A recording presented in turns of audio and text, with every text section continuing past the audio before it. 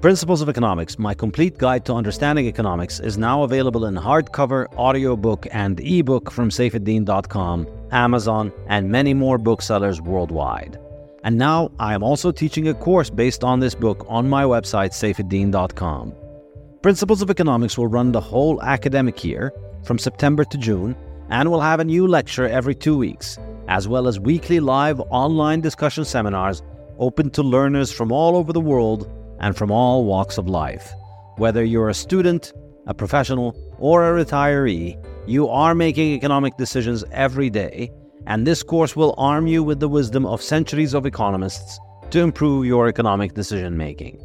You'll also get a free book of Principles of Economics if you sign up for the course. Go to saifedean.com and sign up now. The Bitcoin Standard Podcast is brought to you by Orange Pill app, the Bitcoin-only social network that connects you with high-signal Bitcoiners, events, and now merchants as well. If you're like me and can't stop talking about Bitcoin, you know how challenging it can be to talk to the no-coiners and how nice it is to talk to someone who gets you. With the Orange Pill app, you can find the Bitcoiners near you and they can replace the no-coiners in your life. You can organize events and meetups with local Bitcoiners, and wherever you travel, you can meet up with local Bitcoiners, all while being as anonymous as you like. So if you want to build your local network of Bitcoiners, find a Bitcoin meetup or merchants accepting Bitcoin, head over to orangepillapp.com to sign up, or download the app from the App Store or Google Play Store and send me a DM so we can get connected. The Bitcoin Standard Podcast is brought to you by CoinKite. CoinKite are my favorite makers of Bitcoin hardware. They produce the legendary Open Dime, the first Bitcoin bearer asset, as well as the reliable Cold Card hardware wallet, the excellent stainless steel seed plates for storing your seed phrases, and the block clock. Now, CoinKite have produced the Sats card, a card the size of a credit card which can store Bitcoin and works great as a gift. CoinKite have just produced a limited edition gorgeous Bitcoin Standard Sats card, which carries the Bitcoin Standard logo, and you can get it from coinkite.shop/Bitcoin Standard. Use the code Bitcoin Standard to get 5% off your purchase. This podcast is also brought to you by the Bitcoin Way, your professional Bitcoin IT team offering you personalized, secure, and comprehensive solutions for every step along your Bitcoin journey. The Bitcoin Way offer live concierge service to guide you with your Bitcoin cold storage, running your node, privacy best practices, inheritance planning, corporate strategy, and multi-sig solutions. They don't touch your coins, they guide you through the process of acquiring your coins and securing them. If you'd like to make your setup safer and more reliable, book a consult with them and see what they have to suggest. If you want to give someone the gift of Bitcoin, get them this professional service that will ensure they start off knowing exactly how to manage their coins and not lose them. Go to thebitcoinway.com and start Bitcoining more confidently.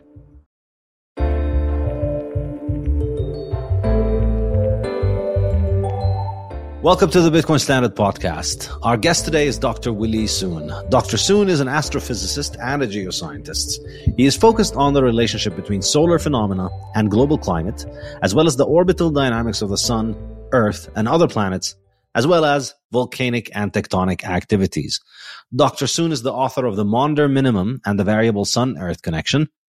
In a career spanning more than 30 years, he has held several positions at many scientific and research institutions. And in 2018, he founded the Center for Environmental Research and Earth Sciences in order to tackle a wider range of issues and topics without fear or prejudice. His discoveries challenge climate orthodoxy dominated by computer modelers and advocates who consistently underestimate solar influences on cloud formation, ocean currents, and wind that cause climate to change. In other words, Dr. Soon here is to tell us the extremely controversial idea that the weather on Earth is affected by this enormous ball of plasma burning in the sky, shining down on the sun. And you might think this is obvious, but that's probably because you haven't suffered through a lot of modern science and modern climate science and the superstitions they have where they insist that the weather on Earth is not so much determined by this giant ball of plasma called the sun in the sky, but it is almost determined by a thermostat, which is the level of CO2, tiny little particulates that form about 0.04% of the Earth's atmosphere, but we're supposed to believe are the control knob for our Earth's temperature. Dr. Soon is also here to discuss with us his ideas on whether hydrocarbons really are coming from fossils. And this is something that I have researched and looked at for quite a while and find to be very interesting and very compelling. And I look forward to hearing his ideas on this. So, Dr. Soon, thank you so much for joining us.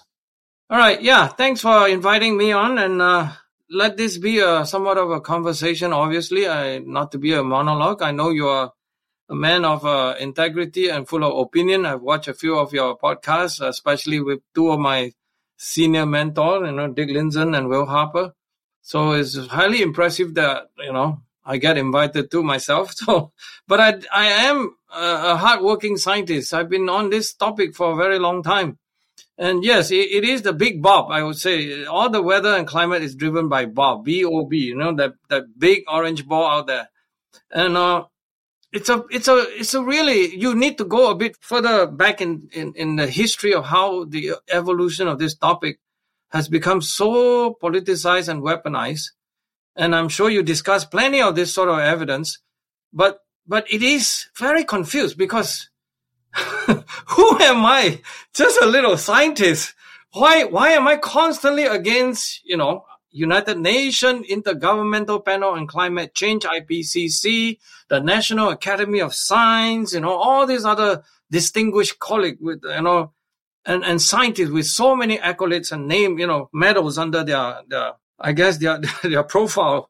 And it's very puzzling. And it is politicized. This is why it's very puzzling. And there are many, many basic questions in science that is worthy of answering, and they're not being answered. I mean, no one is even pursuing that path. I still remember during my postdoctoral year in 2001, I managed to write a review article criticizing the current generation of climate model. And then I stood up there, and then of course the former IPCC chairman, Sir John Houghton, was at that meeting in Tenerife, Spain. And I spoke about how, giving an example of which component of the climate model, like how the atmosphere are being parameterized, the oceans, how they're all not doing the right jobs. And then the cloud is, of course, one of the hardest problems. And then Sir John Houghton was actually quietly asking me after I come off from stage. He asked me, why are you telling people all this? I say, sir, this is a problem that even as a scientist that's been only studying this stuff, by that time was about 10 years, I noticed that, many of the questions that was asked in the 60s and 70s by many of the weather pioneers, has not been resolved. In fact, it get worse. So this is why, as a scientist, I'm obligated to say that. Imagine IPCC chairman tell you that you're not supposed to criticize climate model for being inadequate, for, handling things that they want to call climate, where they don't have any formal definition of what a climate is. Going from weather to climate, it is a complete open question. You can ask Dick Lindzen himself, what is the climate? Is it 30 years average of the weather? Hell no. I would immediately say no. Of course, when you teach students pedagogical approach, you have to kind of simplify things, but you have to always keep in mind that there is no formal definition of how this weather statistics, basically from, hourly to, by night, to, diurnal to, all the time scale, days and months and years and all that to decades, or even century. The perspective that knowing climate by actually having information like 100 and 150 years is just totally inadequate. We just don't understand how climate varies and actually how large and how small they could vary, isn't it? This is why I actually have been spending 30 some years of time on this. I can tell you that we make a lot of progress. So basically we should really focus on the progress that I've made, of course. I think that will make it more interesting. One of the things starting point, which actually I kind of have to not follow chronology because, as a scientist, you just go there. You just follow your instinct, try to explore this and that. Which question is more interesting and which one has the highest probability of being answered? So one of the oldest questions that everybody should ask is the Sun-Earth orbital condition. You would think that problem is completely solved, right? I can assure you that it has not been solved because the last accurate solution that was provided that everybody used, until let's say 2017 when we produced our major paper, that basically just calculate how the Earth orbit goes around the sun. But the problem now, without any what you call simplified approximation, that last solution that was produced in 1978 was by Professor Ander Berger of Louvain in Belgium. But it treated Earth and Moon is a very unique system. We are called the binary system. They treated them as center of body of mass. So essentially, you don't capture the dynamics of the moon. Okay. Then never mind that you want to talk about time scale that is actually, year, interannual, year to year, decade to decades, even 50 years to 50 years, 100 years to 100 years, like centennial, millennial. Because when they approximate the perturbation solution that they do, it's only good up to every 1,000 years or every 2,000 years. So it's a long-term approximation. So there's no what you call all this shorter timescale dynamics, because a lot of these are indeed very subtle, just like the way we got season, just by the sun moving the angle a little bit, 23 degrees to the south, 23 degrees to the north, where you provided the whole driver for the whole system. This is why you need to capture all of this. So my first question is that, have we got the orbital condition correctly? I can tell you that before 2017, before I hook up with my good friend from Argentina, his name is Professor Gustavo Cionzo, we actually provide the first answer to this. So I'm very happy that they were so arrogant, by the way. So lucky that I can scoop this one out. So I have that, at least if you look in the literature, no one has done it, we've done it. So, okay, goodbye. I done it first. Then the next question to ask is the sun, the big bulb. How much does it vary? How does it vary in the first place, right? We know that the sun is a magnetized body. It's enormously complex in terms of, if you're really trying to describe it in terms of fluids and plasma, right? I mean, that the kind of equations you need is pretty much very sophisticated type. You need the Maxwell equation, and then you need the famous Navier-Stokes equation. And then imagine coupling that. I mean, we all know that even the Navier-Stokes equation itself has this problem of no one knows whether there's a unique solution and things like that. So it's a very formal, really difficult problem. And the sun itself, the best knowledge we have is actually just basically create instrument to measure them, try to ascertain certain properties. How much does the light varies, and then in X-ray, in UV, in visible light, in infrared, so on and so forth. And we clearly that, of course, over 150 years, we have made some progress. We know a few things, but we don't know a lot more, right? This is why it's very puzzling, by the way, that IPCC, if you look at the evolution of how they treat the sun, okay, from their model, basically IPCC is that United Nations body, right, formed by World Meteorological Organization and UNEP, one of the UN foundation, that they hooked together in 1990, where they started to discuss these social issues about potential of fossil fuel emitting. After you burn the fossil fuel, you emit the carbon dioxide, that it causes the climate to change, right, causing global warming. But you realize that from the evolution, from the first report, right, in 1990 to the second report in 1995 or 6 or so, to the third report in 2001, to the fourth report in 2007, to the fifth report in 2013, to the sixth report in 2021, they are showing that they increasingly, by the way, my work used to be very popular among IPCC because I was one of the, doing all the frontier research. So third assessment and the second assessment, which is 95, 96, and 2001, cited my work very positively. And then by the fourth assessment, fifth assessment, of course, it's all disappeared from the world. I just don't exist anymore, simply because I guess I started to beginning to say something and then express my opinion and try to share with people my scientific result. So we come up with the answer, basically, everything that IPCC say, essentially just I could not subscribe to, which means all their conclusions are, I would say, substandard. It's not even close to being a science, which means they're playing politics a lot, following certain narrative, right? They don't really, there's no curiosity, there's no interest in how much the sun actually varies. They just jump onto whoever that can produce the answer that fit the narrative, then that work will be highlighted. So the example is actually the clear example I can tell you in, let's say, the fourth assessment, fifth assessment, and sixth assessment.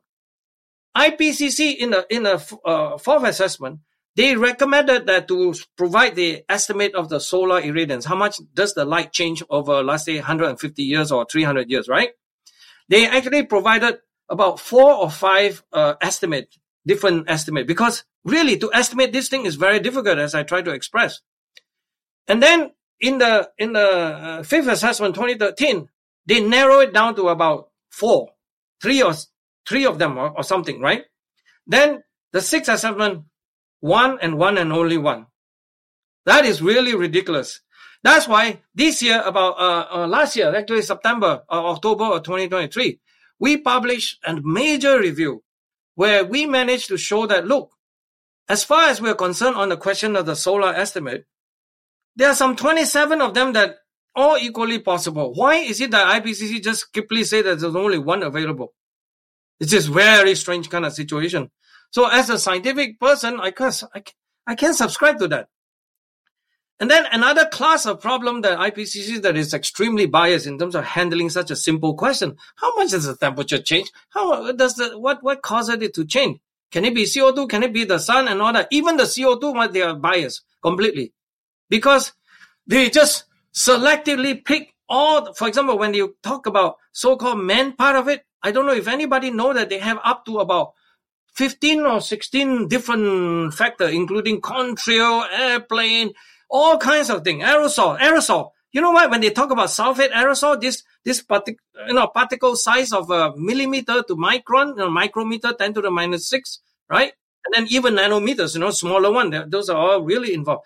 Even that, they only say that, well, we should only consider the man part of it, which is really weird because the ocean, the sea spray, they all create all kinds of aerosols of all type, of all kinds of chemical species and all that. And they're not interested in those. Okay. Only those type. That's why IPCC picked like 16 different type. And then for the natural factor, only volcano and solar. And that solar one, like as I told you, 2021, only 1 of them. Actually, it's funny. If you look at all the graph numbers, they call it forcing, right? They did forcing. The solar one is so small. If IPCC were to be correct, there's nothing to be done. No one should be arguing about this. But it's a very serious, I don't know. My good colleague keep telling me don't use the word fraud, but it's as close as possible to a fraud because you have 27 different ones and some of it can be very large. The changes, the amplitude changes, right? Can be even that number actually in terms of normal sense is not that big, but in terms of sun's energetic, it's very, very large. Okay. 0.3, they say it must be only less than 0.1. I mean, factor of 4 is a big deal in terms of that. Plus that they haven't accounted for the orbits, obviously, because they do another one of those fast hand waving to say that the Earth have no season. So everybody just look at year to year and then just average them out. Because my primary thing of visiting the orbits and the sun is basically that it's the whole evolution of the system. If you want to treat this problem properly, right? Including, like I even hint, that it will be volcano and earthquake together, because which one is causing what? I don't know. But it's all connected to the orbits, because one of the new insight that I have after some 20 years, that was like maybe 10 years ago, I understood this. Because I started to ask the question, basic question, all this basic area, but I want to tell you is that it's all about matter, your perspective, and what kind of knowledge that you have. If you look at the catalog of the Smithsonian volcanic eruption, you ask yourself, okay, we have the timing when it erupts, right? Isn't that a good idea to first understand what does it look like? Does it really, over one whole year go around the sun, Earth going around? Does it really have any equal probability distribution on January to February and all that, all the same? No, actually there are seasonality. And that immediately tell me that, that's a fact. This is why the relative distance between the sun and Earth could be a very important factors. Right? We don't fully understand, but at least science of this level of complexity, you have to approach from this sort of empirical observation base rather than model nonsense. Model, I have to say, it is nonsense. Right? It is basically gospel in. People like to say garbage in, garbage out. People like to say that. I say garbage in, gospel out, because this thing turned into a gospel because they use that for policy, right? They say, then immediately you got to do this, do that. Maybe I should pause for a moment because I tend to cover many subjects very quickly in so many levels. I can slow it down and say one by one and explain things, of course. But just to give you a big overview that when you try to talk about weather and climate, please, that simplistic notion of carbon dioxide being that control knob, the thermostat in your room, it's so flawed that I don't know what to do when people keep insisting on that sort of approach.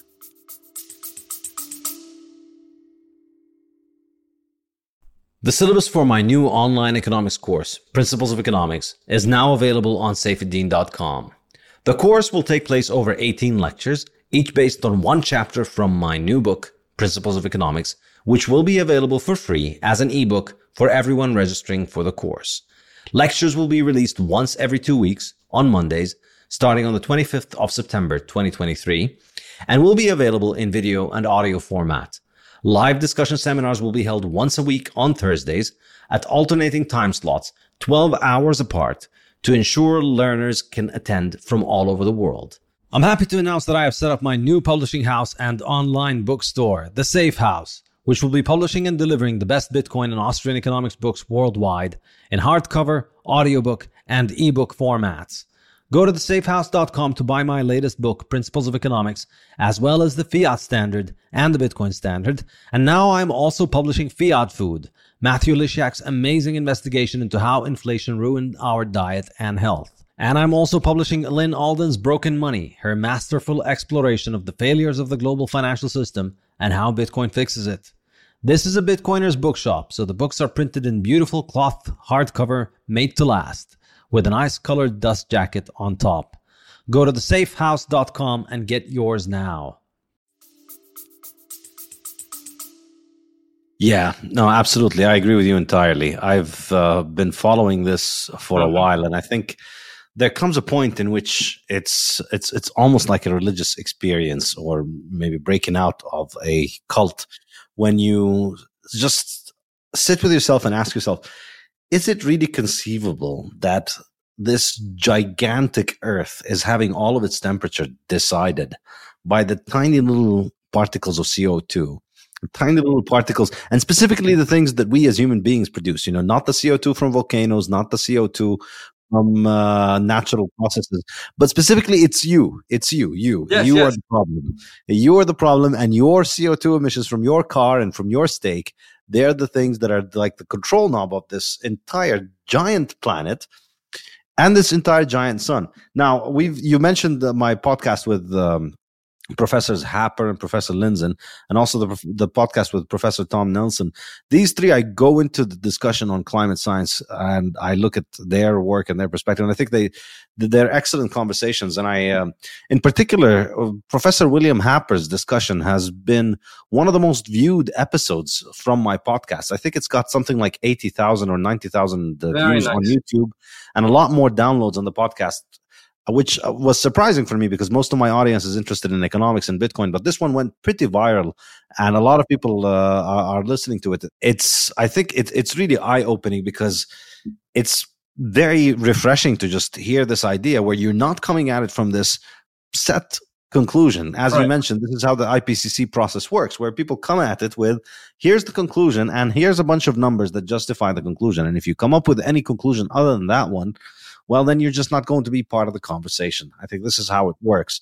And we can discuss the corruption of this process. But I think maybe more interesting for us is, I'm really curious about your view of the impact of the sun and the impact of the Earth's rotational cycles on the weather. So if you could put aside all of the problems with the IPCC and the way in which they market the sun and just market the science there, and try and focus on this. And for me, I mean, I'll begin with my I'll give the listener my kind of intuitive way of thinking about this. The temperature between in one day, in one city, in one location, temperature can vary up to 30, maybe 40 degrees Celsius in a day. Just between day and night. And the main difference between day and night is the sunshine. Yep. The sun is shining during the day, and so everything is warm. And then during the night, there's no sun, and then everything becomes cold. So there's an enormous impact that we see and feel every single day. It's undeniable. Anybody who's ever been outside knows that the sun has a significant impact. When the sun shines on you, you feel warm. When you go into the shade, you feel cooler.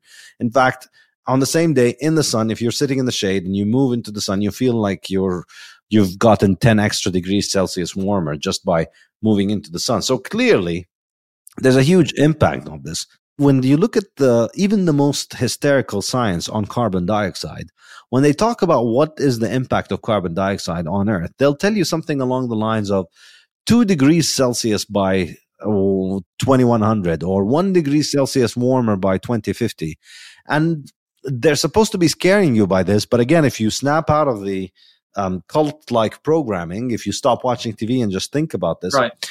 What's 1 degree Celsius over 50 years right. when you go through a 30 degrees Celsius shift every day? I mean, it's really measurement error. So even by the most hysterical scientific studies that tell you that carbon dioxide is going to destroy life on Earth and that this is a complete crisis, you're talking about 1 degree as an average measured over 50 years when really there's no meaning to 1 degree, because you're looking at measurements that are just ultimately you're picking up the noise in the measurement. 1 degree is just noise. It depends on where you're taking the data, when you're taking the data.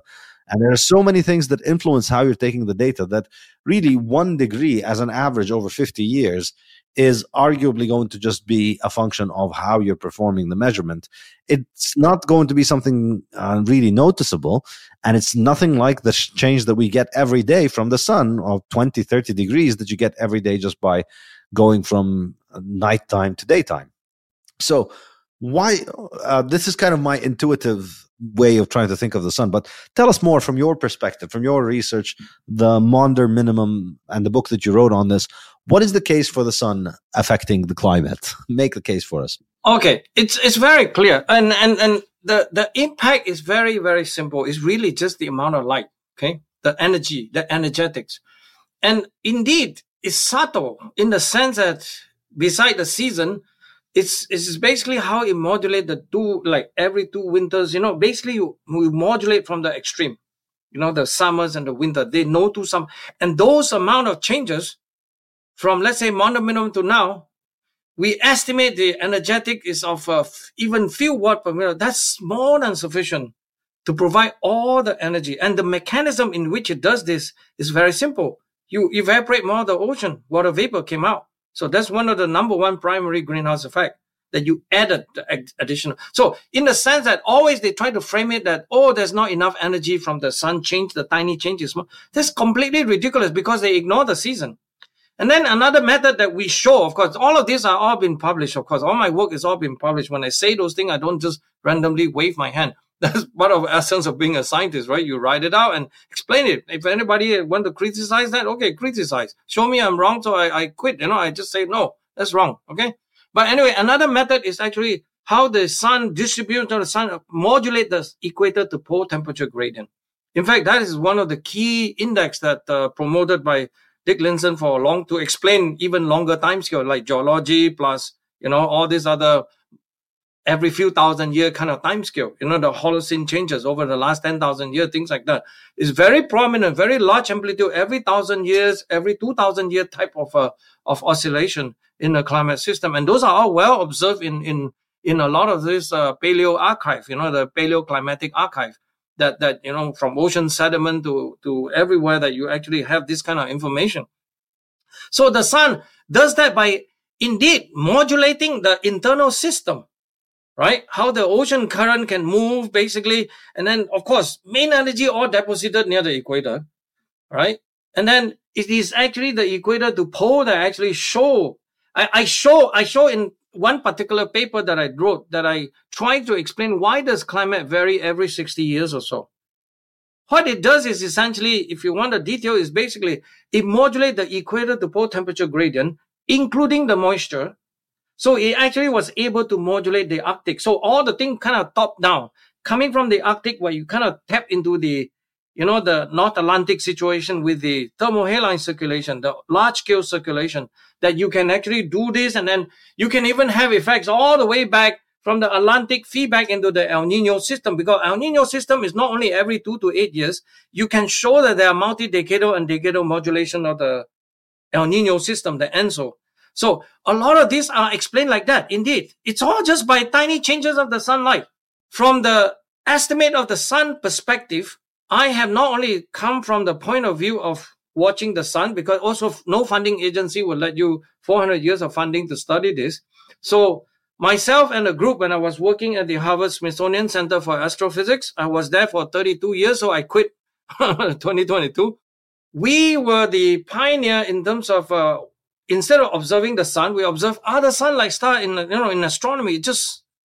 There are at least 200 million of this habitable kind of sun-like system in the Milky Way itself. So we are basically watching all these other sun-like stars over time, collecting all the data. Over 40 years, you're beginning to have a lot of statistics, and then you're beginning to see how does it behave. Does it similar to the sun or different from the sun? We indeed found that from this sort of pool or large sample of star, watching over 30, 40 years, we show that, all the behavior that we know from sunspot alone, the sunspot data that started from Galileo Galilei in 1610 or so, basically is nothing or extraordinary. It's just we see that all the time. We see the sun going into the Maunder minimum, the other star going out of the Maunder minimum. So it's very up and down, which is the one that require only to be changing on the order of 0.4% of the irradiance light output. 0.4% is really not large, but it is constrained from physics. That observation of the star shows that this is very, very reasonable estimates. Okay. And the problem in this topic is actually that the theoretical development of this topic is not sufficiently sophisticated or good enough to give you number. That's why my approach on this topic has always been observation first. Through observation, you try to put a constraint back and then see whether it works. And then, of course, model will, like Linson would like to say, model has its own use.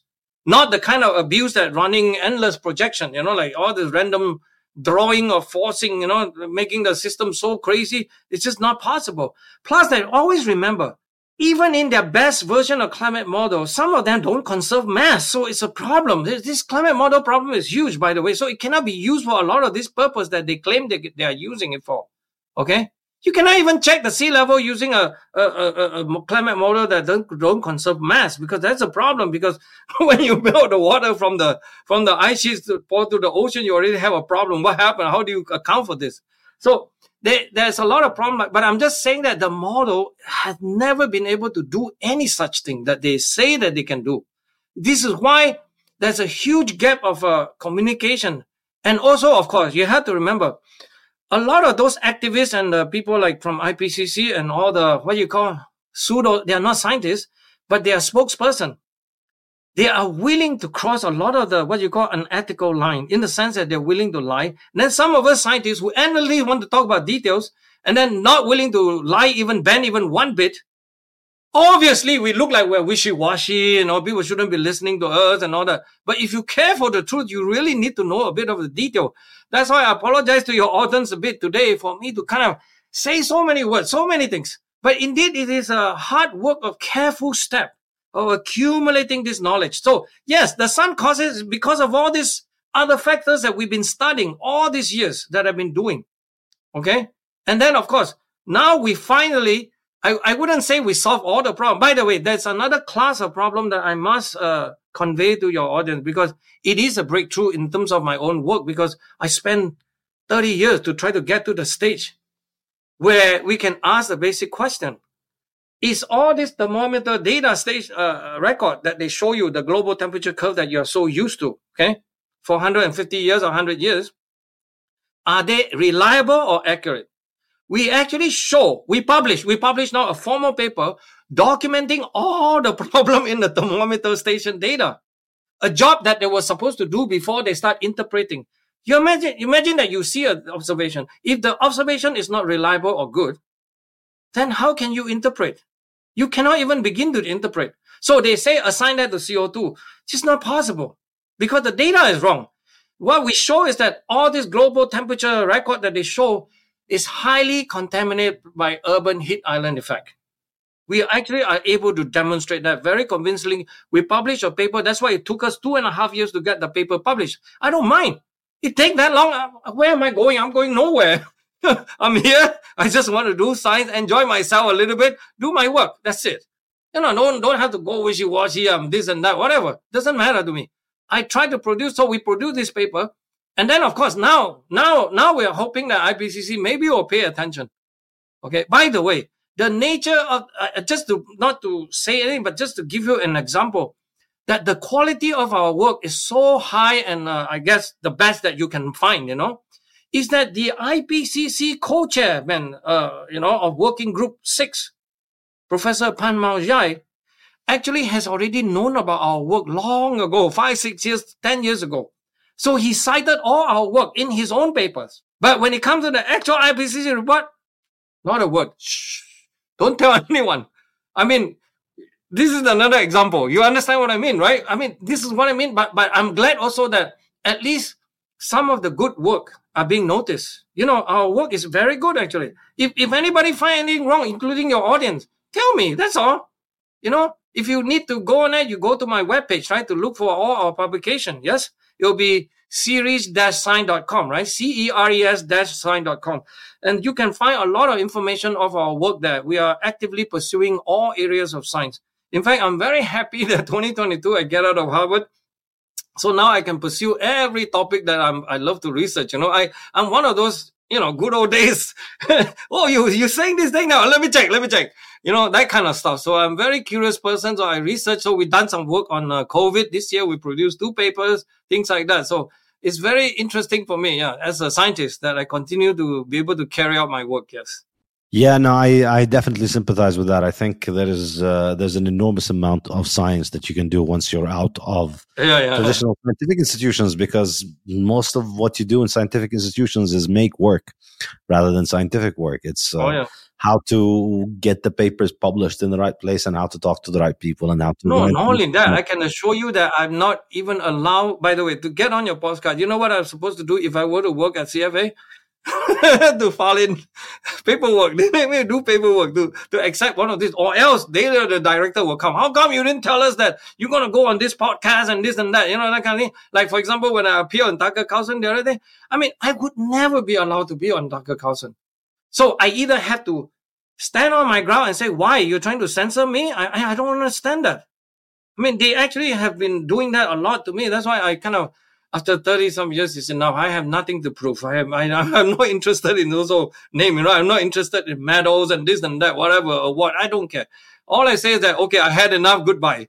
And mainly because they also kind of want to do that COVID injection on me. I don't want it. So I don't want to have that. Goodbye. Yeah, no, I live as a free person. No, I totally understand. On the urban heat effect, I'll just add a little bit of context for listeners who are not familiar. This is something that I've always suspected. I studied climate at graduate school. I did my PhD in a topic related to this. And I remember that, this was something that was covered, that there was an urban heat effect. Uh-huh. Any city, if you measure the temperature in a city and then you measure the temperature surrounding the city is always warmer, which makes sense. Cities contain a lot of machines, a lot of cars, a lot of engines, and a lot of concentration of people next to each other. And concrete, they have concrete heat absorption. And concrete, of course, the concrete absorbs heat a lot more than natural soil does, and so cities are hotter. And so when you're looking at temperatures, at records of temperatures that are 100 or 200 years ago, 200 years long, whatever city you're looking at, it's a lot more urban today than it was 100 years ago. So the temperatures data that we have for New York from 100 years are from a much smaller city than today's New York. So clearly there's a lot less urban heat island effect. And that's true for New York, and it's true for every city in the world. Today, it's almost... I can't think of any city that wouldn't be bigger today than what it was 100 years ago. So clearly there's going to be some bias in the data that leads to this data showing up warming. And of course, most data is close to cities because that's where people had thermometers. 100 years ago, people weren't putting thermometers out in the middle of the ocean, and they weren't putting thermometers out in the middle of empty fields as much as they do now because they weren't hysterical about the weather. They were a little less... superstitious, and they were a little bit more scientific about it. They did not think that they could be ruining the weather, and so they weren't freaking out enough to go and put thermometers everywhere as we do right now. But so the reliable data that we have is mostly for urban areas. That's where we had the thermometers 100 years ago and 50 years ago. And that's going to naturally show an increase in the temperature. And yeah, you've done great work to illustrate this and to show how it's. Not only that, there's another aspect of the problem that is rather nasty. And I'm sorry to force the audience again, but the detail is so crucial, because if you don't understand that, you will be shaking your head every day when you see a headline, the warmest in 125,000 years, this and that. You'll be so confused. But be assured, the reason why I stand here very clearly saying is that a lot of this product that when they show you the thermometer, especially from the NOAA, National Oceanic Atmospheric Administration, NOAA, our U.S. government agency, Department of Commerce, they are the center for collecting all the data from World Meteorological Organization also. So for worldwide, actually, we collected all the data plus our own U.S. The problem is that every time they come in, all the data come in, from past record, adding new data. What they do is that they run a computer program. That is the part that we finally show in 2022 how bad those computer algorithm is, which means you are seeing things that they are being adjusted up and down with no factual, documentation or actually happen. It's so crazy to the point where I think people don't believe us. They thought we're lying. But we published one more paper with a lot of those for example, our first paper was published with a lot of those European meteorological agency. Some of them are very pro IPCC, but in terms of thermometer data, they are willing to give us information. Like, for example, in a given station, let's say Vienna or some other places, right? You would have a record. Okay, what year we moved the thermometer this way and this way, we change the color, whatever, the shading, and then where we move up, move down, right? So they give us those called history data, the meta history data. They give us that. Plus that one of my colleagues that is truly, by the way, this thing is also, I would say, God blessing, because you know why? A colleague of mine named Peter O'Neill from UCD, University College Dublin, in about 2010, he started interested in this global historical climatic network, the data from Ireland, basically. He need only like 2-3 stations he wants to know. But he just ended up downloading the version of NOAA that produced, but they update every few days, So he started collecting a lot of this different version of the update. This is where we can show that their computer algorithm, from Monday, the adjustment is this way up. From Tuesday, is doing different thing. From Wednesday, is doing another different thing. Okay? And it's so crazy that we actually talked to the NOAA guy. They refuse to acknowledge it. They call it daily flutter and all that kind of thing. They come up with a lot of this voodoo stuff instead of actual admission that say that. So NOAA, to the point that they only want to use this computer algorithm. You know what? They even say that we no longer need the historical meta station for each station. If we can get it, we must have that. Or else you don't know what reality is. This is the kind of very, very crazy problem. Okay? And then if you want to know even more crazy stuff is that this algorithm like that, one of the property that it tends to do is that because homogenized means that you have a station, let's say somewhere, you try to buy the nearby, let's say within 50 kilometers or less, right? That you try to make them all should have similar trend around the area, right? But the problem is that if one of the station is urbanized, then all the other, let's say you pick 5, so the other 4 will be contaminated by that urban station. We call it urban heat, urban blending effect. We show that for Japan. Japan is the number 1 urbanized city, and USA temperature data. So things like that. These are all very, very serious problem. And guess what? When did we publish those papers? October or November of 2023. Look at how long already. And by the way, because I'm so independent scientist, we have no funding. So this is how it takes also a long time. For me, we just have to go by our sheer brain power and then limited computer, everything, right? To get to that stage and publish paper that makes sense, And now the ball game is up to them, but we have plenty more to do, obviously, to try to think about, how should we think about climate? For example, there is a thing called climate. Urban climate is urban climate, but they're very different from the rural climate. Just the same, like if you think of even the election map, the urban city will vote for something, the D, and then the rural will vote for the R, you know what I'm saying? Hint. But It's a very interesting phenomenon. We can show you many things that we have done like that. But just to show you now, we're living in a world that is actually quite kind of dangerous, where a lot of the data interpretation become very, very unclear. And then people just mixing it up, trying to follow whatever the narrative and dictated by somebody high up there. I don't know who that is, but it's all crazy meme and not about facts, not about truth, not about evidence, not about science. Never mind, all the proper scientific approach has all been thrown into the garbage can, basically. Yeah, no, I agree entirely. Really, I tell you, you guys already got headache, right? So many problems. There are even more. Don't talk about ocean, please. The ocean parameterization is a serious problem. I mean, just the way they treat salt and, all these things. Oh, my God. I dig into all of those.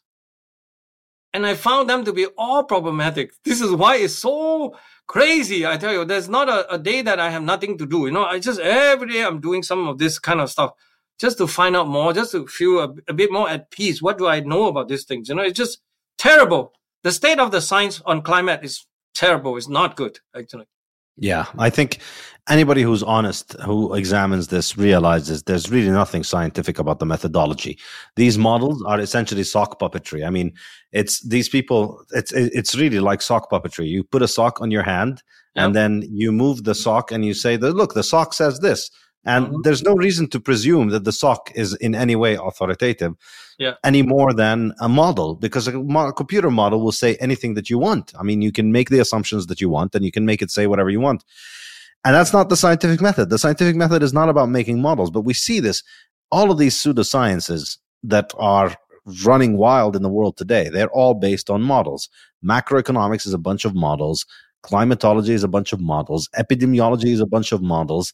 And it allows people in power to just do whatever they want, because they can make the models say whatever they want, and then their media will regurgitate and say, oh, look, we have to flatten the curve because the model says we're going to get 700 million people are going to die next weekend. 1 out of 7 people on Earth are going to die because of this, and some crazy stuff. And now you have to listen to what we say, or else everybody will die. And same thing with the weather, same thing with economics, same thing with all of those things.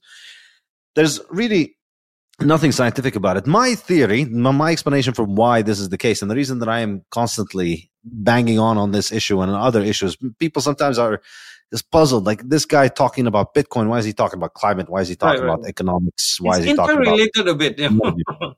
It is very interrelated, and I think understanding money, in particular Bitcoin and fiat money, and the difference between the two is key toward understanding why this is the issue.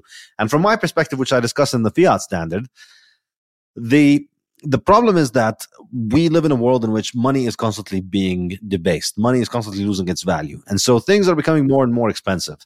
And this creates a problem, and it creates a solution. The problem is that people are upset because the things that they want, the things they're used to, are becoming less and less affordable because prices are going up, and they're not happy about it. But it also creates an avenue for a solution, because on the other side, that wealth is going somewhere. You're getting poorer, not just because the world is built in a way to get you poorer. You're getting poorer because somebody is destroying the value of your money, and they're taking it, and that someone is the government. So you're getting poorer, but the government has extra money on its hands, and the government is very good at lying and doing propaganda. And so the governments are naturally interested in promoting these ideas that help A, explain inflation, and B, help you get over inflation and hide inflation and think that it's not caused by money printing. It's not caused by them stealing from you. It's caused by the weather, or it's caused by climate, or caused by all kinds of weird things. So for me, scientists make mistakes all the time. Scientists can be wrong all the time. Scientists can come up with stupid conclusions all the time. What happens in a free society with a hard form of money, in which the government doesn't get to rob everybody through inflation, is that there is the corrective mechanism of the free market. In other words, if Harvard goes and publishes crazy pseudoscience in, say, nutrition or climate, and it graduates thousands of people who believe insane things about nutrition, well, those people go out to the world and work as nutritionists, and then they get all of their customers sick because they feed them bad food, and then those people go bankrupt. The customers die, the dietitians go bankrupt, and then the Harvard Nutrition School doesn't do well because people don't want to go to their nutritionists. There's an open market and people realize it. And then another university doesn't fall into that mistake, will thrive because their nutritionists are not killing people. So you have that kind of free marketplace of idea, and you'd have the same thing with climate and with all kinds of scientific issues. But you don't have that when the money is hijacked, because when the money is hijacked, the funding for all the scientific departments at all the universities comes from the same source, so that there is no corrective mechanism. So all the nutritionists, all the climatologists, all the macroeconomists, they're all making the same mistake. They're all repeating the same mistake, and there's no corrective mechanism. They could spend decades falling into that same mistake. Now, it's not just innocent mistakes that get promoted. It's mistakes that are conducive for the people who print money to achieve their ends. Okay. And specifically in this situation, you look at the history of climate and the history of environmental hysteria. It's not a coincidence that it started in the 1970s when the inflation really took off in the 1970s, because that's when people started asking questions. Why is the price of everything going up? Why is the price of gas going up? Why is the price of this going up? And the answer was, we're running out of all of that stuff initially. People thought, okay, we're running out of all of that stuff. And so that was heavily promoted for a while. Oh, yeah. And then when we didn't run out of that stuff, when it came clear that, look, here we are 50, 60 years later, we have more oil than ever. We have more of everything than we ever did. Yeah, I keep finding it. Yeah. Yeah, so now we still have the science telling us that it is a problem to consume that thing, that you shouldn't consume that thing, not because we're running out, but because we're consuming so much of it that it's going to destroy the planet. And so don't worry about the fact that oil is becoming more expensive, that you can't afford gasoline. You have to worry about the fact that if you consume gasoline, you're going to ruin the climate. And so therefore we need to get rid of the climate. Yeah. And so this is how I see the dynamic. Your money's getting destroyed, and the value of the money is going to finance these pseudosciences that are giving explanations for why you shouldn't actually eat meat anyway, because meat is bad for you, because it ruins the weather, and because it ruins the amount of CO2 in the atmosphere, and because it ruins your health. And you shouldn't consume oil anyway. You should go back to 5th century windmill technology, because that's going to be how we run our modern societies. And I think that's my explanation for how this pseudoscience and this very blatantly wrong methods of doing science continue to survive. Do you have any thoughts on that? Pretty much agree with everything you say. It's a very troublesome state that we're in now. I mean, humanity seems to be not head towards what you call the enhanced proliferation of even more humanities, but it's just anti-human all the time. And we're not supposed to, and all based on lies, actually. A lot of these things about lies, right? You can say that even the notion of fossil fuel is going to run out is one of those also that, it's very unsettled question, right? And then one industry versus another. And then this is why ultimately, I think you probably have heard of this economist by the name of Julian Simon. I mean, Julian Simon has a really brilliant insight and ideas, about how humanities, we're not limited by all these material things. It's actually our human mind and creativity, innovation, basically. Those are the true recipe of freedom, actually, for something to it's almost unlimited, actually, in terms of space, any material things, that we really have plenty of it around. It's just the concentration is low, so the cost will be high, this and that, right? I mean, so yeah, indeed, I see that I don't know, actually, a lot of this, of course, I'm not too familiar since I'm not historian or economist. I can see that all these things is not just randomly and coarsely just come into being like this. I really think that it's been a very systematic thing. If you look back into history, historian and knowledgeable person like yourself would already figure out that there is some vector and some kind of propagator that do this sort of thing and then try to push things into one direction, one way or another, right? I mean, it's terrible to see that essentially that, I guess, generation after generation, despite we can build the greatest cathedrals and all this stuff, that multi-generational kind of stuff, that you have all this kind of really even more evil stuff underneath all of this, trying to push humanity towards killing ourselves or something, be replaced by robots and things like that. It's just terrible waste of humanity, in my view. Yeah, absolutely. I'm very pro-human, by the way. So I'm pro-population growth. I'm pro a lot of this sort of thing.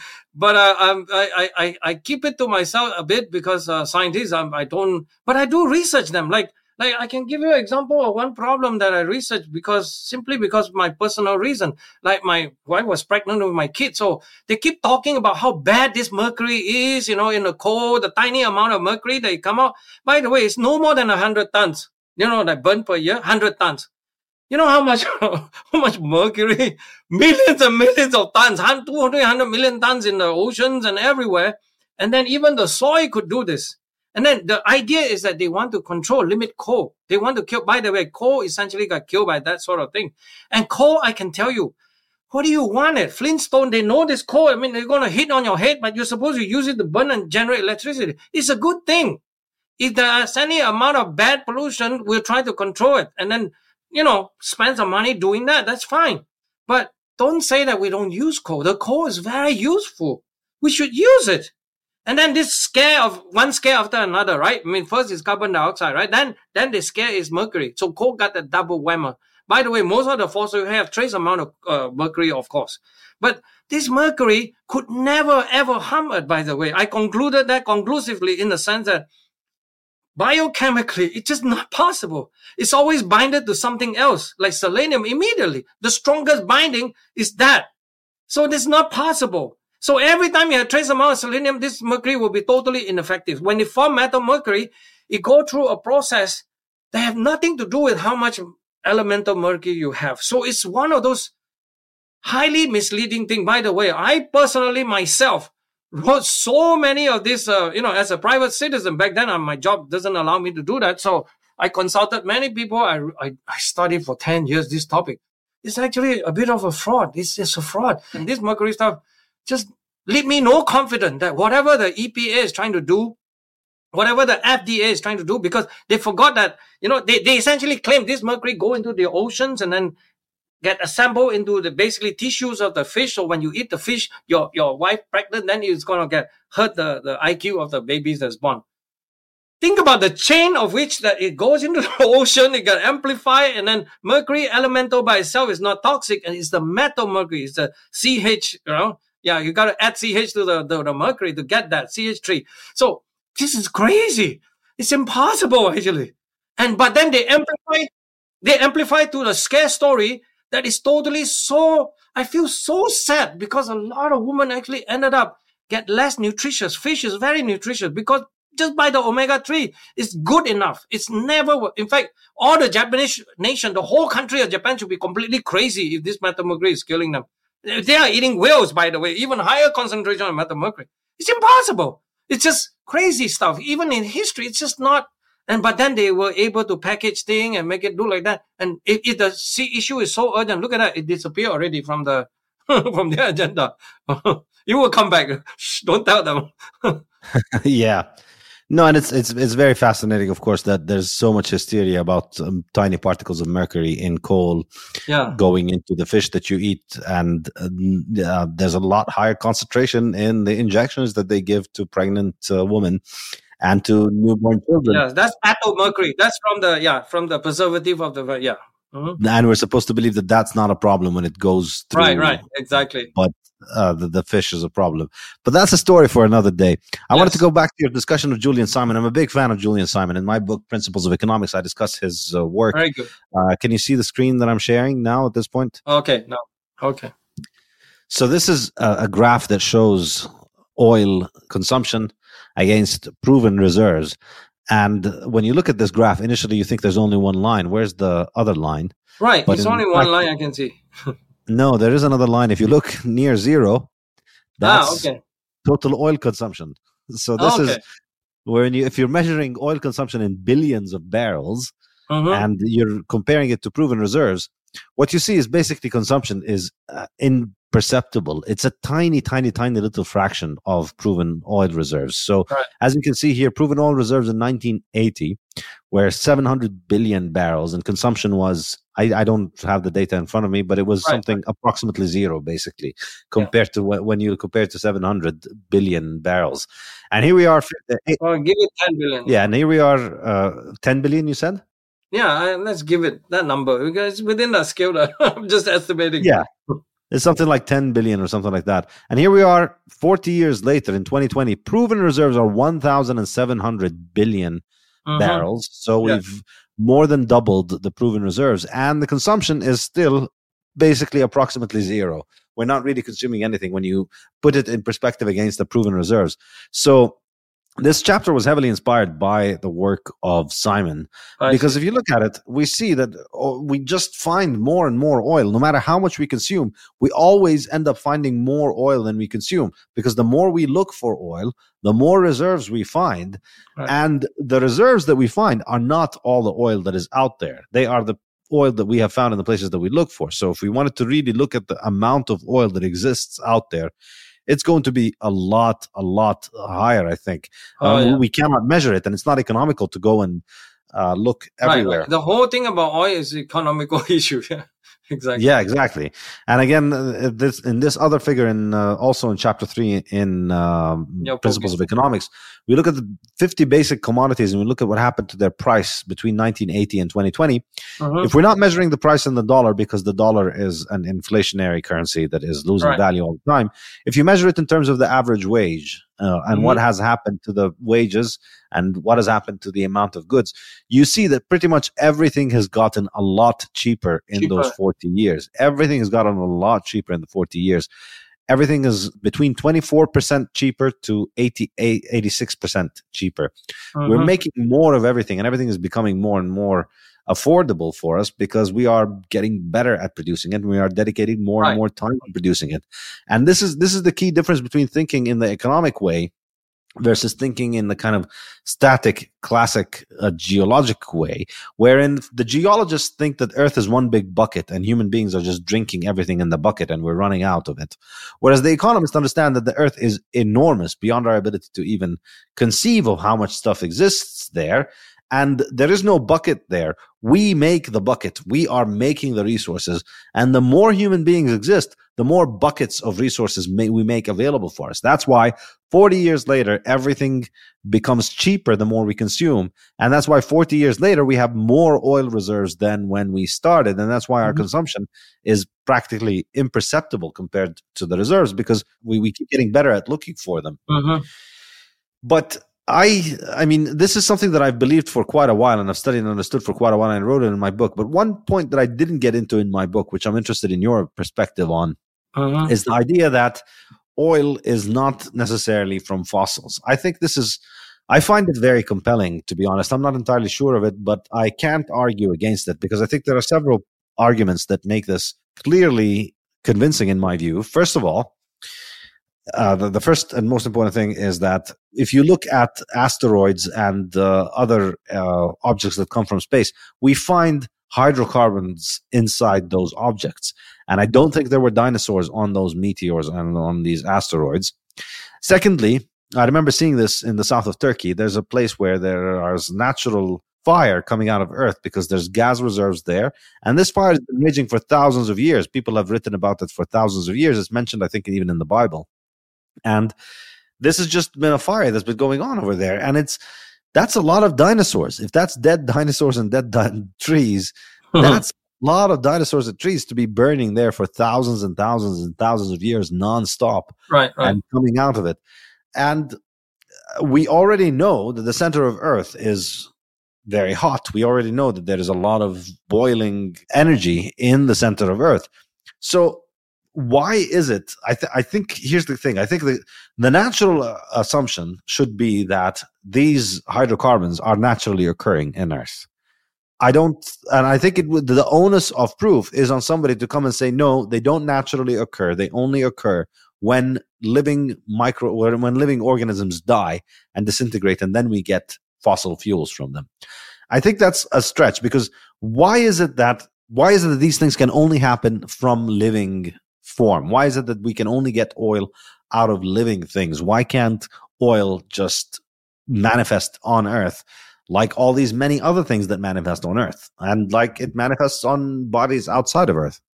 First and foremost is the no. I think this is a very, very interesting question. I actually can tell you that I am not focusing on this too much, but I'm also a quick learner and fast reader, which means I've been checking this out because Tucker Carlson was very interested in that question. So I just tried to persuade him not to go too far in that, but I explain in a minute why.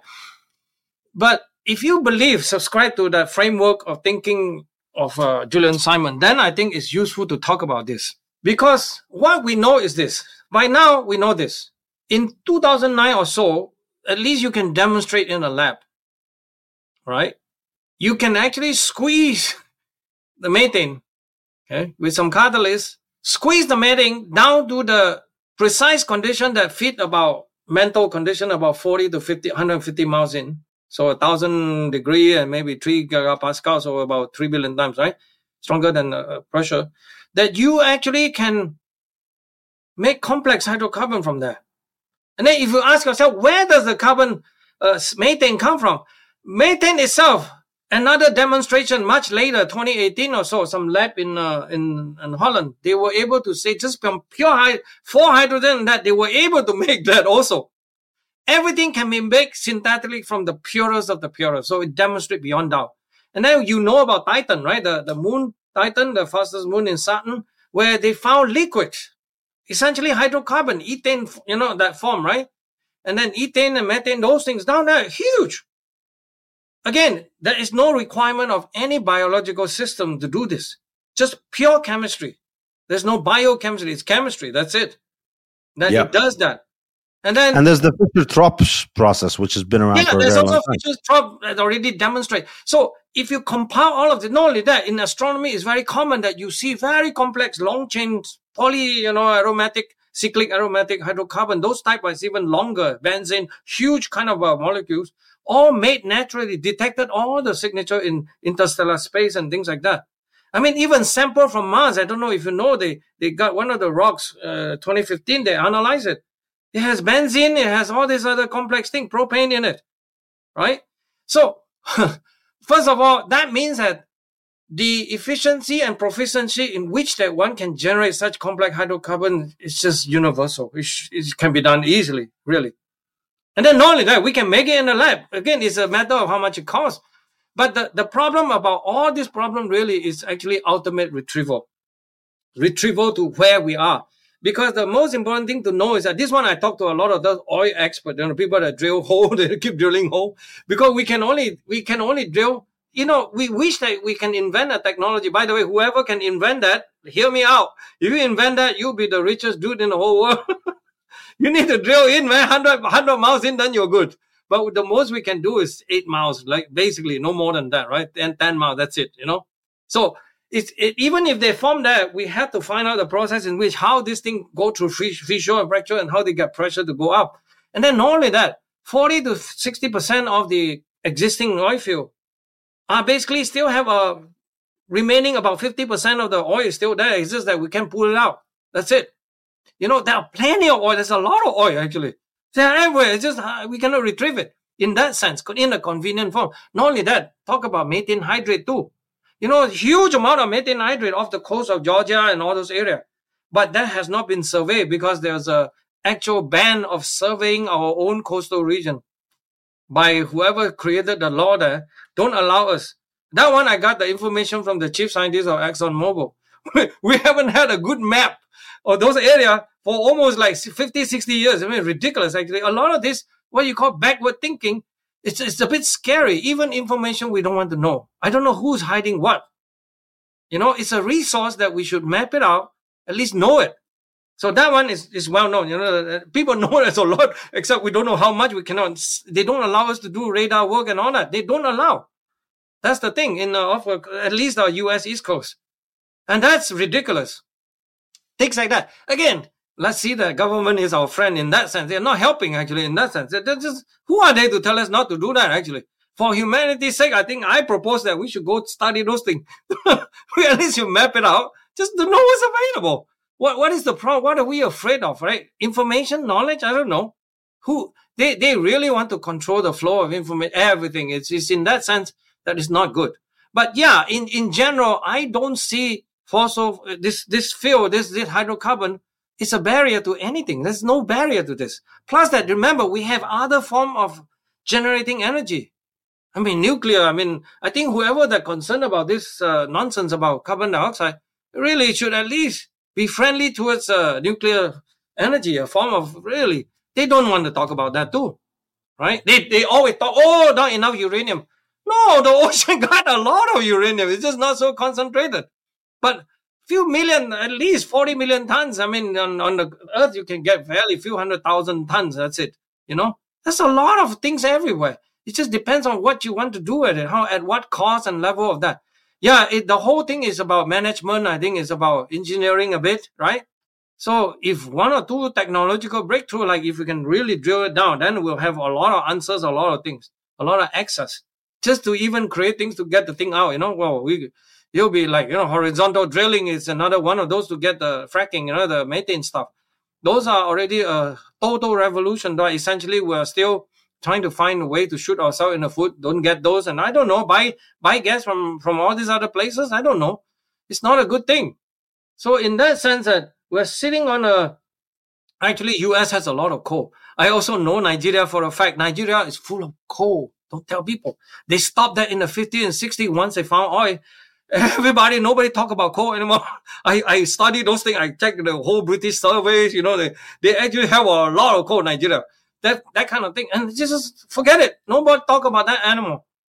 There are a lot of resources around like this. And we just don't tap into this. Well, I say that everything is like put in good use, then is a good thing. You know what I mean? Yeah, whoever can make money out of that, good luck. I mean, that's a good thing, actually. So we do share a lot of interesting, not to just agree with you, but I independently have reached the conclusion that our government is not doing anything very special for us. They are trying to ruin our healthcare. All I know, I'm very irritated by having to buy all the health insurance that I don't have to buy, things like that. This pure mandate is the nonsense, you guys. What are you doing? You know what I mean? I'm a free person. I'm not a slave. I agree with you. I mean, really, now's the part of the conversation where I try and sell you on Bitcoin. I try and explain to you why Bitcoin fixes all of this stuff. Okay, let me learn something. Yeah. So ultimately, remember what I was discussing on the issue of why inflation is at the root of this problem, the destruction of the value of the currency. And so for me, this is also the root of the problem with health. It's the root of the problem of so many things. I mean, people, when they first come across my work, they will make fun of me by saying, oh, this is the guy who thinks inflation is the cause of all of the world's problems. Mm-hmm. And I say, that's pretty fair.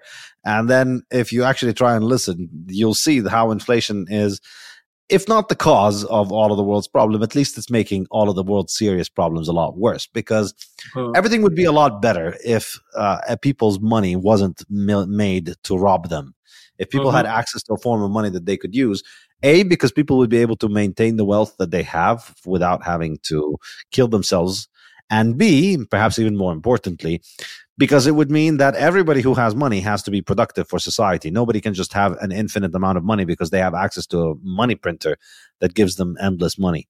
And so in all of these problems, whether it's the way that science is run or whether it's the way that healthcare systems are run, health insurance, and we discuss all of these things in depth. So if you go on my podcast page with saifedean.com/podcast and just search for whatever topic, we'll see we have 200 episodes of the podcast so far, 210 or something like that. And you'll see a discussion of pretty much anything you want, and then how the corruption of money ends up contributing to the corruption of this one particular issue. And it's ultimately down to the fact that you create a bureaucracy that has access to infinite amounts of money because it can have access to money from the Federal Reserve, from the government. And then that bureaucracy is insulated from all of its consequences. If you open a business, if you open a sandwich shop and your sandwiches are not good, you go out of business. Only good sandwich shops remain because there is no sandwich shop that has access to a money printer that can let it continue to operate, even though it makes poisonous or bad or extremely expensive and unaffordable food for people. But with government bureaucracies, anything can be sustained forever. Bad science, bad health insurance policies, all kinds of things can continue to be sustained. And so Bitcoin really is the only solution for that. It's the technological solution for this because it is a form of money with a fixed supply. There's only ever going to be 21 million Bitcoin. We've had Bitcoin running for 15 years. Nobody has figured out a way to change the supply of Bitcoin or to increase the production of Bitcoin beyond the schedule. Every 10 minutes, a new amount of Bitcoin is produced. It used to be 50 Bitcoin in the first 4 years, then 25 Bitcoins in the second 4 years, 12 and a half in the third 4 years, 6 and a quarter in this current 4-year period. And in another 2 months' time, it's going to drop to 3.125 Bitcoin every 10 minutes. And every 4 years, it drops by half. So eventually, it stops increasing at around 21 million. We're never going to have more than 21 million Bitcoin. And it's a complicated question. You can read my book if you want more details. But effectively, there are a few things in life that are more certain than the fact that we're never going to have more than 21 million Bitcoin because of the way that Bitcoin works. And so therefore, with the 21 million Bitcoin, if you buy a part of Bitcoin, if you have your wealth stored in a part of Bitcoin, nobody can inflate that money. Nobody can finance government agencies that produce pseudoscience by destroying the value of the wealth that you have. And that's why Bitcoin has outperformed pretty much everything over the past 15 years in which it's been operational, even over the past 5 years. Anybody who's put their money in Bitcoin has outperformed pretty much any hedge fund, any money manager, any institutional investor, any stock. Bitcoin continues to outperform pretty much everything because it just has this one simple formula wherein we're not going to make more Bitcoin, and then the supply stays fixed or only increases at a decreasing rate, whereas the demand is essentially infinite. Anybody in the world can continue to buy more Bitcoin. And so that's a form of money that allows us to opt out of inflation. And it allows us to opt out of inflation peacefully, allows anybody in the world to opt out of inflation. And I mean, I used to live in Lebanon when they had hyperinflation, and because I bought Bitcoin, I did not have to have money in the banks. And when the banking system fell apart, it didn't matter to me. And I think more and more people around the world are experiencing this, where if you put your money in Bitcoin, you escape that. And so now you might think here that this is a pitch of me saying, if we just all believe in Bitcoin hard enough, then we all buy Bitcoin and then it will work. There's some truth to that, but in a sense, the genius of Bitcoin is that it doesn't even care if people want to join. It doesn't need marketing. It doesn't have it's a decentralized thing. It doesn't have any kind of organization or body behind it. They're promoting it, and it's sort of not optional, as I usually like to say, because even if most people aren't convinced, it doesn't really matter. The people who aren't convinced are going to be continuing to use government money that's made to rob them, whereas the people who are convinced are going to be using Bitcoin, which is not robbing them. So the wealth in the hands of the people that are in Bitcoin is going to grow, whereas the wealth in the hands of people that are in government money is going to continue to decrease over time. And over time, either these people in government money are going to understand this dynamic and save themselves, or if they don't understand their dynamic, they're just going to get poorer and poorer and poorer while the rest of the world gets richer and richer. So it's kind of, it has an incentive structure that doesn't require activism. It doesn't require us to vote for the government to force Bitcoin or to make Bitcoin money. It doesn't require us to write letters to the banks and ask the banks to accept Bitcoin. Either they get on the Bitcoin wagon and stop getting robbed, or, as we Bitcoiners like to say, they will have fun staying poor, basically. Wow, that's a very good introduction. But I have not been paying attention to this sort of thing, embarrassingly. But many people have tried to talk to me about this sort of thing. But there is a puzzling thing for me. Where is the transition exchange occur? You have to give the real paper money to you to get the Bitcoin, isn't it, right? You have to bring that traditional wealth to go and exchange it. And where does that money go? Is the question. Well, you don't. First of all, I disagree with the real money, because government money is not real money. It's some form of representation for now, isn't it, right? I mean, because after all, you're not going to let me have Bitcoin without giving you something, right? Because let's say somebody to start, I don't have no Bitcoin, right? So yeah, well, you don't have to pay with money. You can sell things for Bitcoin. So a lot of people acquire their Bitcoin by working for it or selling things for it. So you don't have to use government money for it. And initially, the way that Bitcoin started is it started off, one guy made the system for it. And it's like a video game. It's like a computer game where he made the system for it and he sent it to a mailing list and told the people on the mailing list, hey, I have this thing and I'm going to start operating it. And when he starts operating it, you start making new blocks. And then with new blocks, new Bitcoins are produced. So anybody can enter the system and mine Bitcoin. And initially, it used to be very simple that you could start your laptop and start mining, run the software, and you will mine your own Bitcoin. So initially, you could have, with your own Bitcoin, with your own laptop in 2009, you could have been making something like 50 Bitcoin every 10 minutes in early 2009 because there was nobody on the network at that time. So it started off as this kind of very simple game. And then over time, as the production of these coins increased and the number of people who had it increased, people started trading the coins for goods and services and also for money. And then exchanges developed where you could buy and sell that coin. So if I have Bitcoin, I can sell it for money. I can sell it for food. I can sell it for whatever objects that I want.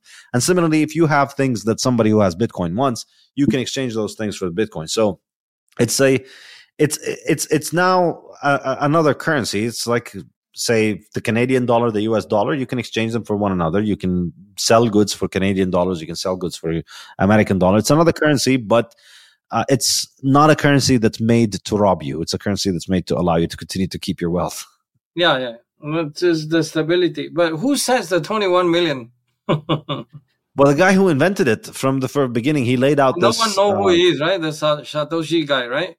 Yeah, he used the pseudonym. He didn't want his identity to be known, and he's such a done clever a good job scheme. of No, it is a smart scheme, yeah. And it's been running for 15 years, you say? Exactly, since January 2009, 15 years now. Wow. Anyway, very interesting. Thanks for this sort of thing. I could look up. I think in the email that I sent you, I told you that I'd be happy to send you my book. Sorry, I ignored it. Yeah, I should send you my address. Yeah, I'll read it, but it's very fascinating. Oh, my friend were very early on into this, of course. Then they probably are very rich now. Yeah, I was one of those that never pay attention to this. So very bad. A lot of people got in early, but they bought early, but they sold early as well. So early, getting in early is not necessarily not the answer. That they're rich, but it's definitely worth paying attention to because even ignoring No, it is. The point is that there are already 2-3 guys want to offer me Bitcoin donation, things like that. So we'll see.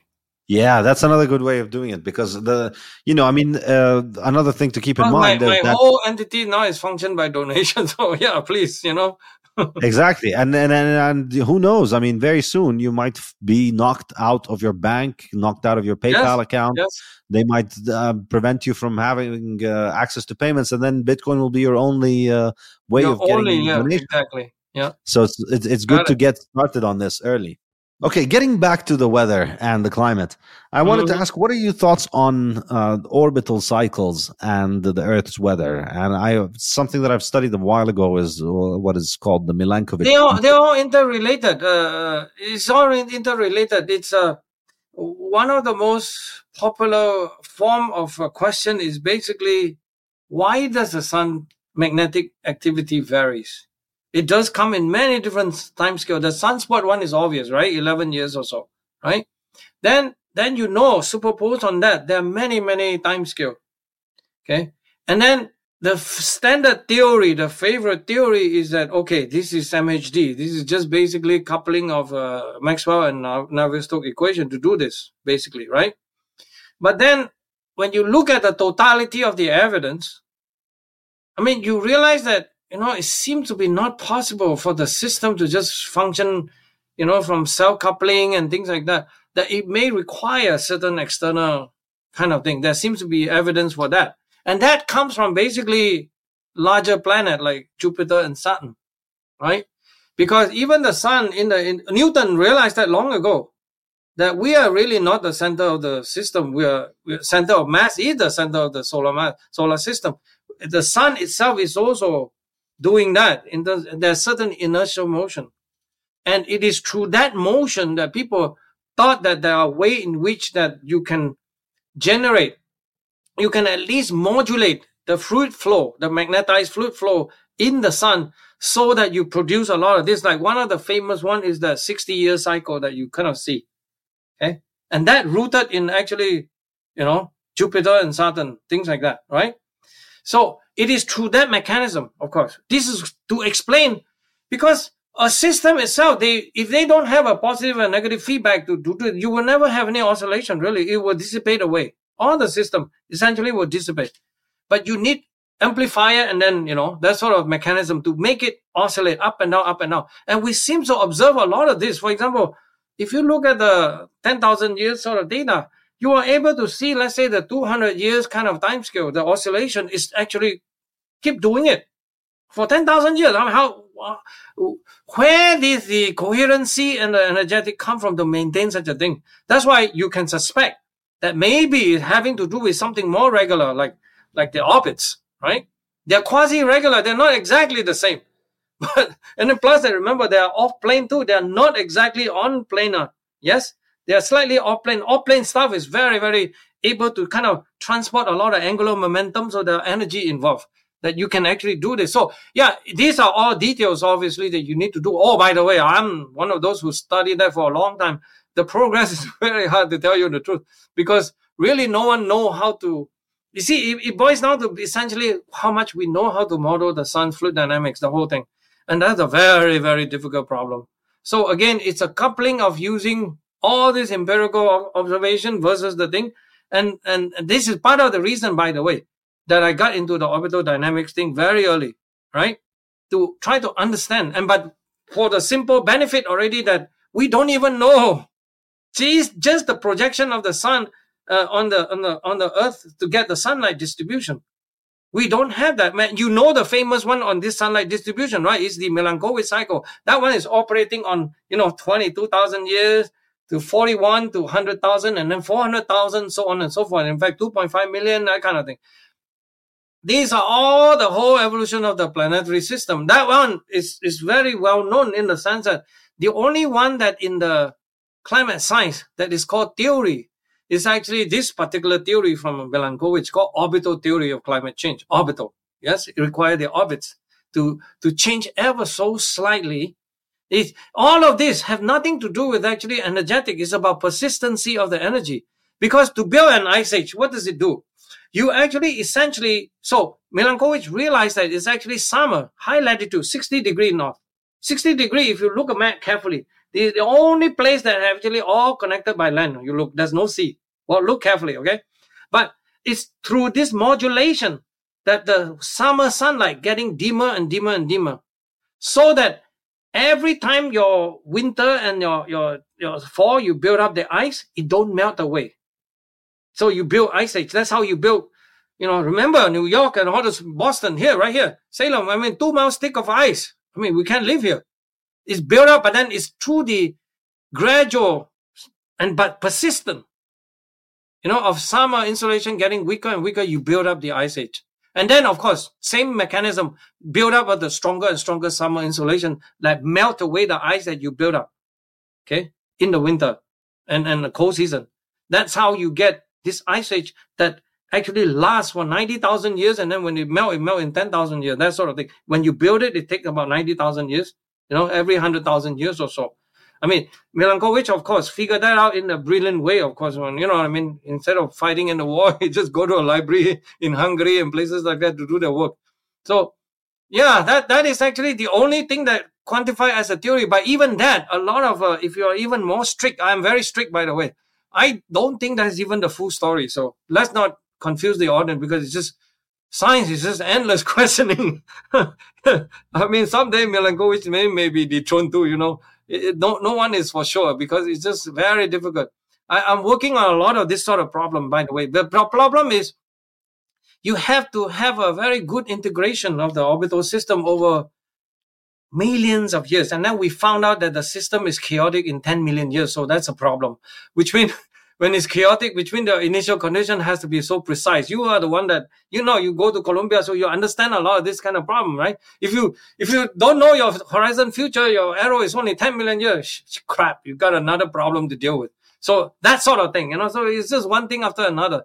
So before you ask any question, you need to know what is the right question to ask. It's just in this area, by the way, it's very fascinating for me because, and I can tell you that the field is set back 50 years at least by this kind of nonsense from the IPCC type. I mean, most of the graduate student and all that, I can tell you it's embarrassing. I mean, to be serious, that none of them should get a PhD because they just don't know what they're talking about. All they know is this stupid CO2, run a little computer. It's just, come on, you don't want a PhD like that. Wasting time. Yeah, I know. There's no science in there. It's just bad math. It's really bad math and preset conclusions. The conclusions are there, and you need to run a bunch of numbers to arrive at the same conclusion. But for the audience, I'll just briefly describe what I mean by the Milankovitch cycles. So this is a Serbian geophysicist and astronomer called Milutin Milankovic. And in the 1920s, he hypothesized that variations in Earth's eccentricity, orbital eccentricity, in other words, the eccentricity of the Earth's orbit, the shape of the Earth's orbit around the sun, the axial tilt, so the tilt of the Earth's axis, and the precession, which is the movement of the axis around a circular movement. I think you should read the Wikipedia page because it's not very easy to describe it. But these are cycles that are well established. We know that the Earth goes through these cycles, and they are happening over periods of 40,000 years and 20,000 years and 400,000 years. And even though it's small variation, but I think what he shows is that you can see the relationship between these kind of variations and the temperature and the climate, because these things tend to have a significant impact. And just think about it. If the Earth is tilted a little bit more, the parts of the Earth that are going to get sunlight are going to be different. And therefore, the absorption of heat from the sun is going to be very different. And in my mind, I just think, how much more fruitful would our climate science be if people weren't so blinded by this mania around CO2 and were instead considering these Milankovitch cycles and considering the issue of the sun and the radiation from the sun and the heat from the sun, and trying to understand how these things combine to influence our climate and just how much more we'd understand it. So the last question that I have for you is, so we have all these different theories of what makes the climate. How strongly do you think these theories are able to predict future weather? And do you have strong opinions about the weather in the future? Because one thing for me that helped me break out of the climate hysteria is that these people are constantly saying this is going to happen, that's going to happen. The New York is going to be flooded. Miami is going to be underwater. The North Pole is going to melt by 2015 or whatever. And all these dates come and go, and none of the stuff happens, and the Earth is still the same. So according to your models of climate and your understanding of climate, how confidently can you make predictions? And if you can, what predictions can you give us? Okay. Well, prediction is always a very difficult thing, especially about the future. But we know, for example, that we are long overdue. Remember, the Earth has been coming out from Ice Age about 22,000 years ago. Then we've been warming up, right? Then we're in a Holocene phase. And typically, Holocene phase, we've been running about 11,000 to 10,000 years. It won't last that long. So in some sense, that we are due for an incoming deep ice age like the one that 20,000 years ago. Okay, that's rather serious. Okay, because this is where I try to say, instead of wasting time on this carbon dioxide, we should now mine as many of this radioactive isotope, because nuclear power is the only thing left for the future. Actually, if we want to have pockets of civilization surviving, okay, and then we'll find way of dealing with food, but energy-wise, okay, to deal with an ice age type. So real estate in a tropical region will be good, but that is on this 40,000, 20,000 years time scale. That's a bit too long, but the persistency of this arrow cannot be stopped. By the way, there are already all kinds of nonsense paper from all these big guys they would even lend their name to this kind of nonsense that I felt ashamed of science, by the way. This is why when you tell me that you want to give me a National Academy of Science, I say, do you maybe want to kiss my feet first? I refuse those things, because they are the one that now anti-science so badly that I really don't like this. But the point is that they lend a name. They're trying to, but it's not true. They have no evidence to say that the next ice age will never come. They're basically saying that. Because if we put more CO2, they say we were on a trajectory that all this nonsense, scaring again. No basis. Then, on top of that, is the theory that I'm working on. It's on thousands of years, hundreds of years, and then that sort of thing. That fine details here. The fine details here that we have is that, by the way, of course, I never thought about not predicting. So we've done a lot of forecasting using AI, genetic, all kinds of things, machine learning to get to the future a little bit. So in some sense, my best forecast that we have is through forecasting, orbits we already know, okay? We see that in the next 50 to 60 years, that tends to have this tendency of decreasing summer insolation. And then we also know that the sun itself is possibly going to weaken. Okay? In fact, we already started it. We already started about 10 years ago. This whole thing has started a little bit. This whole wave, a lot of this system, they have huge long-term inertia. It's already started in some sense. And then I felt, so I'll give you a forecast of the next 50 years. Basically, we think it's going to be cold before it gets warm a little bit. The warm, we don't know. And this is basically because the CO2 have absolutely nothing to do with any of this thing, right? So don't rely on the CO2. Rely on the sure thing, which is the orbit and the sun, really. These are what the bet. I think you want to bet anything. Yeah, I'll bet that one on that one because I don't know anything else better but that's the topic that I really work a lot on. And then plus you have to work a little bit on like I say, always have to worry about volcano. Volcano is one of those wild card. One of the volcano that happened the other day in Hungatonga, that one. That one volcano in 2021, 2022 is the one that is already creating all kinds of crazy weather pattern, isn't it? So volcano, you got to pay attention to, but volcano is one of the hardest one. And volcanology, my apology to anybody who have any interest in apology, because they prostitute themselves to the IPCC God and all those things. They have turned their science into a joke, a mockery of everything, because they let them say that volcano has only cooling effects. They don't want to talk about anything else. The volcano all immediately turn into IPCC paradigm. Radiative forcing this, radiative forcing that. Instead of saying that every volcano is different, we don't know how much the amount of water vapor come out, how much the carbon dioxide come out from that, how much of particulate matter, that sort of thing. Depends on how explosive weather. They turn the whole volcanology science, which is very, very interesting, into this nonsense. No one speak out. It's almost, I haven't found one volcanologist that will be as passionate about me. I'm in the solar area. My main area actually is solar physics, right? So at least I speak out. I have been speaking out since the day I become a postdoc at Center for Astrophysics. I keep talking, keep asking questions.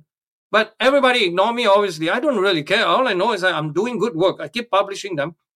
Volcanology, I haven't found one that people that speak out against things like it because it's ridiculous. Do you understand? They turn your science into a joke. How is that good? How is that even possible that you say you want to train future? And this is the kind of part that I felt at a loss.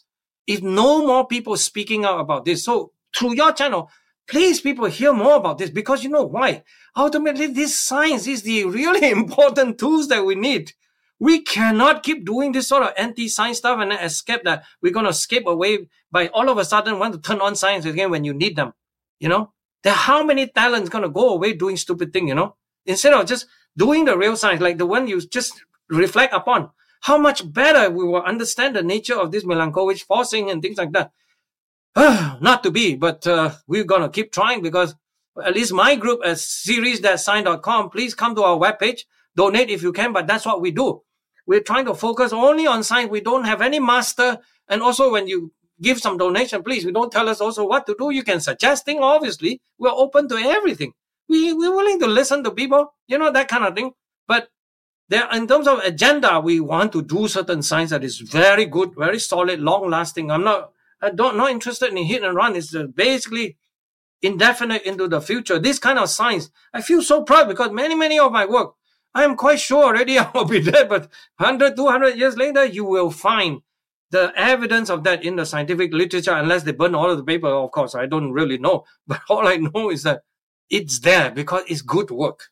It's good work that worthy of looking into it and see if we can advance further from that the last juncture that we have able to produce, the last point, and then you progress from there, because we have done what you call the due diligence, the duty of being a scientist that understand the topic, really present it as clearly as we can in terms of that. And then, of course, open access. Every data that we ever produce and say is available. You go to IPCC, they say, why should I give you data? All kinds of standard problem like that. It's just so embarrassing that I cannot keep saying anything, because they hide the data. They make it so difficult to find anything. It's just crazy. I mean, these people are so childish that I don't know if I were to be, let me be the, what you call, the God for one day, that I can be in charge of funding. I don't want to be God of anything. I just want to be in charge of the scientific funding. Then I'll be cut. A lot of this cut is very necessary for these people to wake up. Wake up. If you produce a scientific work and then you don't give the data away, after you publish your paper with some decent amount, you should never ever publish the paper. You should never be, taking National Science Foundation Award, National Institute of Health kind of a grant, NASA award, NOAA grant. You should never take that grant, because these are people's work, people's money. It's our money. I give the money myself. I'm a taxpayer. And you don't let us have the data? What is this? Things like that. All right, on a positive note, thank you for the opportunity to spill my bean a little bit. And this has been a very pleasant thing. And I learned a few things about Bitcoin, which I'm going to pursue, of course, study a bit more. Yes. Excellent. Well, we have one of the attendees in the seminar has a question for you. Sure. You'd spoken before about the issue of ocean acidity and doing corals. And this is something that I also remember. There was a big hysteria about it. And I remember that they then found that the study's results don't replicate and that it doesn't make any sense. No, not only that, it's a completely made up too. Let me tell you why. I know the history. The story of ocean acidification, we had to use their wording, but I hate the word ocean acidification. Ocean is in the basic state. You could never acidify it, in that sense, right? It can be less alkaline. That's it. Maybe the word to use is less alkaline to be proper. But this thing started in really about 60s and 70s when Statoil, which is Norwegian oil, now they changed their name, by the way, the Norwegian big oil company. They're trying to pump carbon in the ground. And then, of course, all the new thing coming in environmental impact assessment. By the way, I don't mind those things. We should do some of that, right? We cannot just randomly want to pump a damn CO2 in there, right? You know what I mean? That cause explosion in Lake Tanganyika, that kind of thing, kill people. That's not good, right? So they worry. Then one of the empirical assessment is when the CO2 come out, what does it do? Where does it go? Well, first of all, if it's CO2 gas, it's going to try to really absorb into the system, going to participate in the biogeochemical cycle, right? So it's carbonate by carbonate cycle. But it's all a joke, by the way. The measurement is so difficult that the changes of the pH that they predict, even if you burn all the carbon dioxide, is no more than 0.2, 0.3 scale of pH scale. Okay, pH you all should know, right? It's 0 to 14. 7 is neutral. 0 to 7 is acidic. 7 to 14 is basic. But ocean is at about 8.5. Okay, and then there are many places in the ocean that is more acidic. Well, that's why I have a famous saying: if you want to worry about carbon dioxide, into the air from the human emission, and then go down into the ocean and cause the ocean to acidify and cause. Essentially, they show fake picture. Right, the fake picture of a thing inside a little jar, all the coral, all the fossil, one day it look good, and then 1 week it falls away. And do you know that kind of experiment is all fake? I actually caught that. I was so surprised. I didn't want to find it. And it turns out that, what they did? Those things are not CO2 experiment. It's not letting the CO2 going into the thing and bubble through the whole system. They actually put weak hydrochloric acid in the water. That is the truth. And then you got NOAA, this guy, Jane Lubchenco from Oregon State, become the administrator of the NOAA. They start to call, osteoporosis of the sea. They always love the language. It's all nonsense, all through that kind of experimentation. And then that's why when the real test of letting CO2 and then bubbling through the whole system, continue in the system, there's an experiment done. But that kid now keep quiet. He was at Woods Hole, and then he went somewhere, and then now he's at Northeastern. Now he's so quiet, that kid. By the way, they show in the experiment that when you do this, and then you let the system settle into, that experiment requires 6 months or so. They show that in a high concentration CO2, like 400, 800, 1600 parts per million, right? They show for example, they show for certain species like lobster and all, they all get bigger. I was so lucky to be the last few to get the photo from him when he was still friendly and not scared. But now they're scared. They actually want to falsify their own result, by the way. I had that picture. So in my, and the weird thing is that I always have a statement to say, if you want to worry, you want to outlaw this CO2, the first thing you must do is that you got to outlaw rain, because rain pH is 5.5. I mean, you go into the ocean, mix with air. Won't you think you acidify the ocean from the rain? It is that ridiculous. I'm not making this up. This whole thing was crazy. And then even all this example that they say they have from the Northwest about the oyster people farm. My God, when I go look into it, it's all fake. Oh, I just couldn't stand this sort of nonsense. It's that bad. It is all made up. That's the whole answer for this one. Okay. And then someday you should hear the sea level story. Oh my God. The satellite turned into magic. Satellite are not supposed to be able to measure anything coastal, and then because of the radar problem, the boundary between the land and the ocean, is that kind of thing that actually I'm one of those scientists that, I'm not a theoretician like Lindsay and all that. I'm not so elegant in that way. Like elegant scientists will produce simple solutions. No. I look into the nitty-gritty of how the radar really works, this and that. They could never produce anything coastal results and satellite altimetry data. To measure things down to millimeter. You imagine the wave height. They want to measure millimeter. It's all crazy stuff. Even all the altimetry product, you got to be careful what they're selling you. It's all over-promise, and then I would say not very good standard of study, and they're all basically third-rate people. In that sense, the work they produce is just not good. And I'm very kind of tired because, already from the range of the beginning of this topic, every one of this I study in details. I look into all of this. Oh, never mind polar bear. So it's enough. I also done polar bear, 2 papers.